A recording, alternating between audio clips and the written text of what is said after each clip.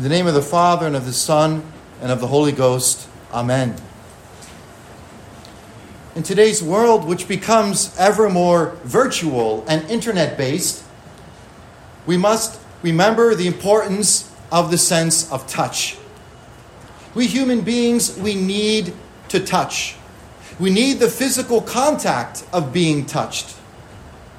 Studies show that infants who are often touched by loved ones generally grow up healthier, whereas the baby who lacks the loving touch of physical contact, this baby will be far more likely to develop behavior and other problems. And also for us adults, we may have different temperaments, but we all need to express and to feel the touch of love and respect, at least a good handshake. That's because the sense of touch is that one of our five senses which naturally gives the most assurance about reality. We are all somewhat like St. Thomas the Apostle, who wanted to touch the risen body of our Lord in order to be sure of the resurrection. And so we understand in today's gospel the friends of the poor man who was deaf and mute. They asked Jesus to touch this sick man. Jesus could work miracles at a distance, and he did so for the centurion's servant. But most of the time, Christ would touch the person. He would lay his hand upon the sick. And this shows that God himself had become true man in order to touch and to sanctify sinful humanity by that touch and through that touch. Jesus knew that the sense of touch is the manner most adapted to our humanity, by which we could be sure of just how much God really loves us. He doesn't just merely send his love in some sort of virtual communication from heaven, but God becomes man to touch us and to prove how much he loves us in that very human way. The humanity of Jesus, his very fingers and hands, this humanity is the instrument through which God himself touched and healed people 2,000 years ago. And today, God uses another human instrument. Through the priest, through the words and the actions of the priest, Jesus continues to touch souls in the sacraments, causing spiritual healing from the disease of sin. In the traditional rite of baptism, the words and actions of Jesus in today's gospel are repeated by the priest. So think back to the last time you were at a baptism. Do you remember that, like Jesus, the priest wets his fingers and then touches the ears of the person to be baptized, repeating these same words, apheita, which means be opened.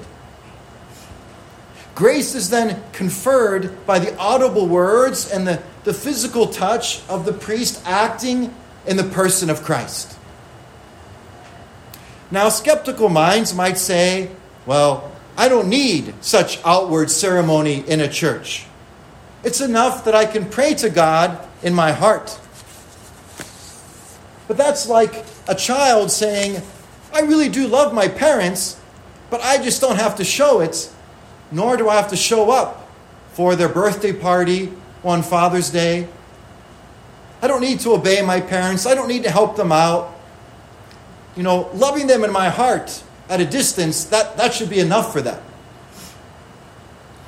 Well, let's remember that we are not pure spirits like angels. No. We have a soul, but we also have a body.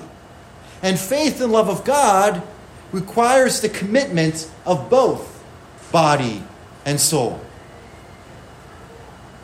God became man so that by touching us, we would understand how to use our body as an instrument to honor and serve the divine Creator who made that body. And that we could serve our Creator in a manner most appropriate for the humanity which He gave us. That's why we need to be physically present as much as possible. so that we can show that love of God in person. But there is yet another sacrament in which the priest brings God's healing to a person through touching his ears and his mouth. The sacrament of extreme unction that we mentioned in passing last Sunday. The word unction means anointing, and the word extreme is to be understood in its Latin sense of final or last. So extreme unction means the last anointing. Because we're anointed at birth, we're anointed at confirmation in our adolescence, and we are anointed lastly as we approach eternity at the end of life. The Apostle St. James describes in detail how this sacrament, instituted by Christ, it was already practiced in the very early church. St. James tells us that the priest will be brought in to pray over the sick person, touching this sick person with the holy oil in the name of the Lord. You see, the material use of oil helps us to understand the spiritual effects of the sacrament.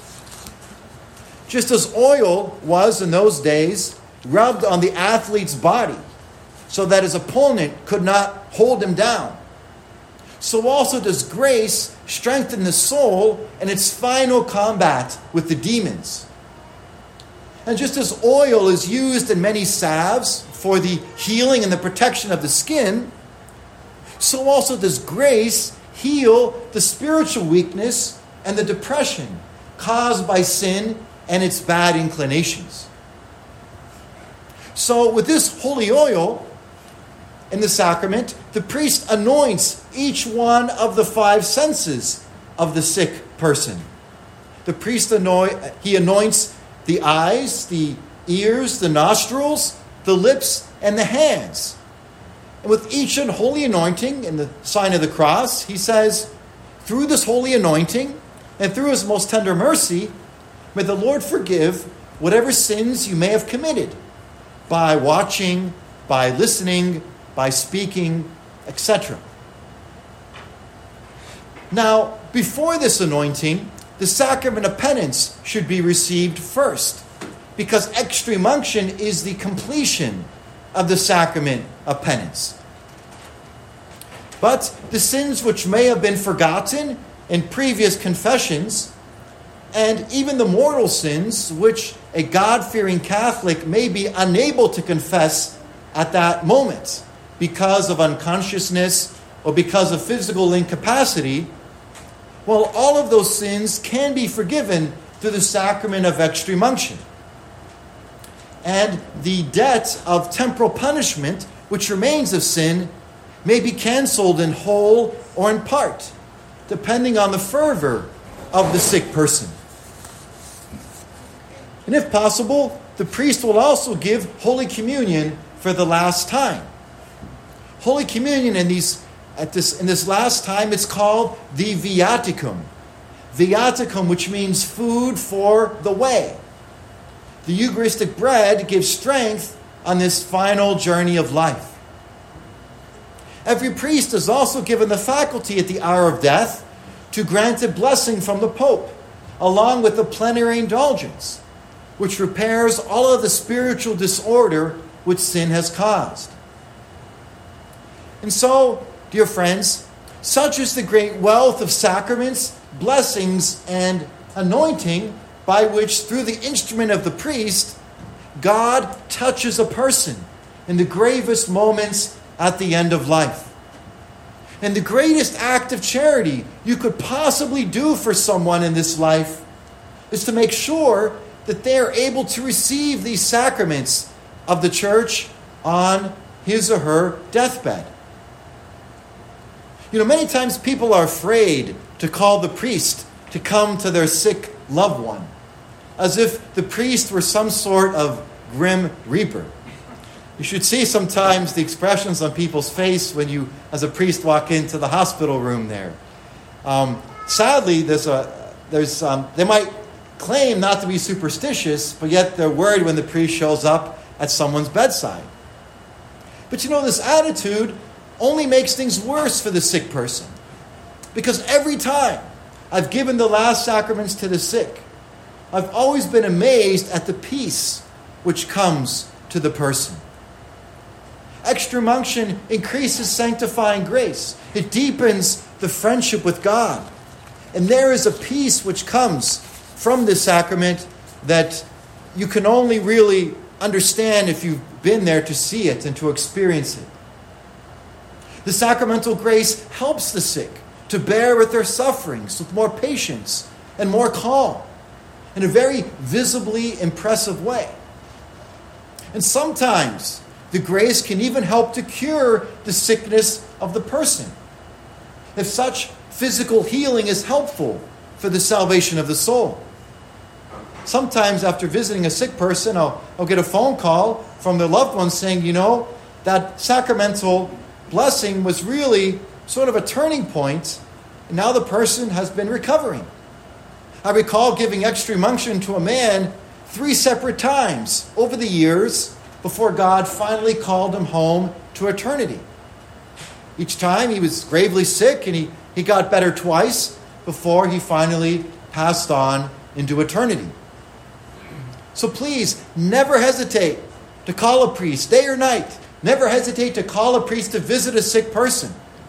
And never wait until the last minute, when the person no longer has the presence of mind. Do them a favor. Call the priest before they really deteriorate. Call the priest. We love to come. We love to be able to share with the children of the church all of these treasures of our faith.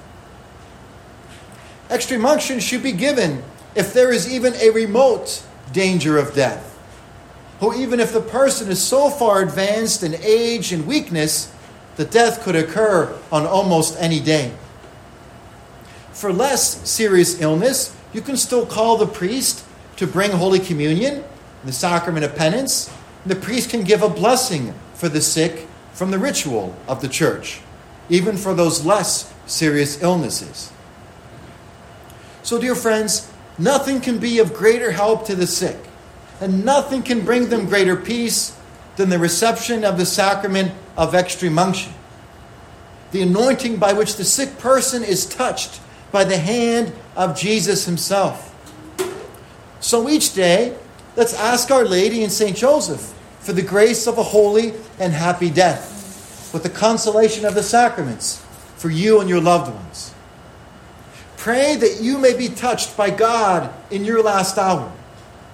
You never know when that last hour is coming. It might be coming sooner than you think, or even if it is coming decades from now.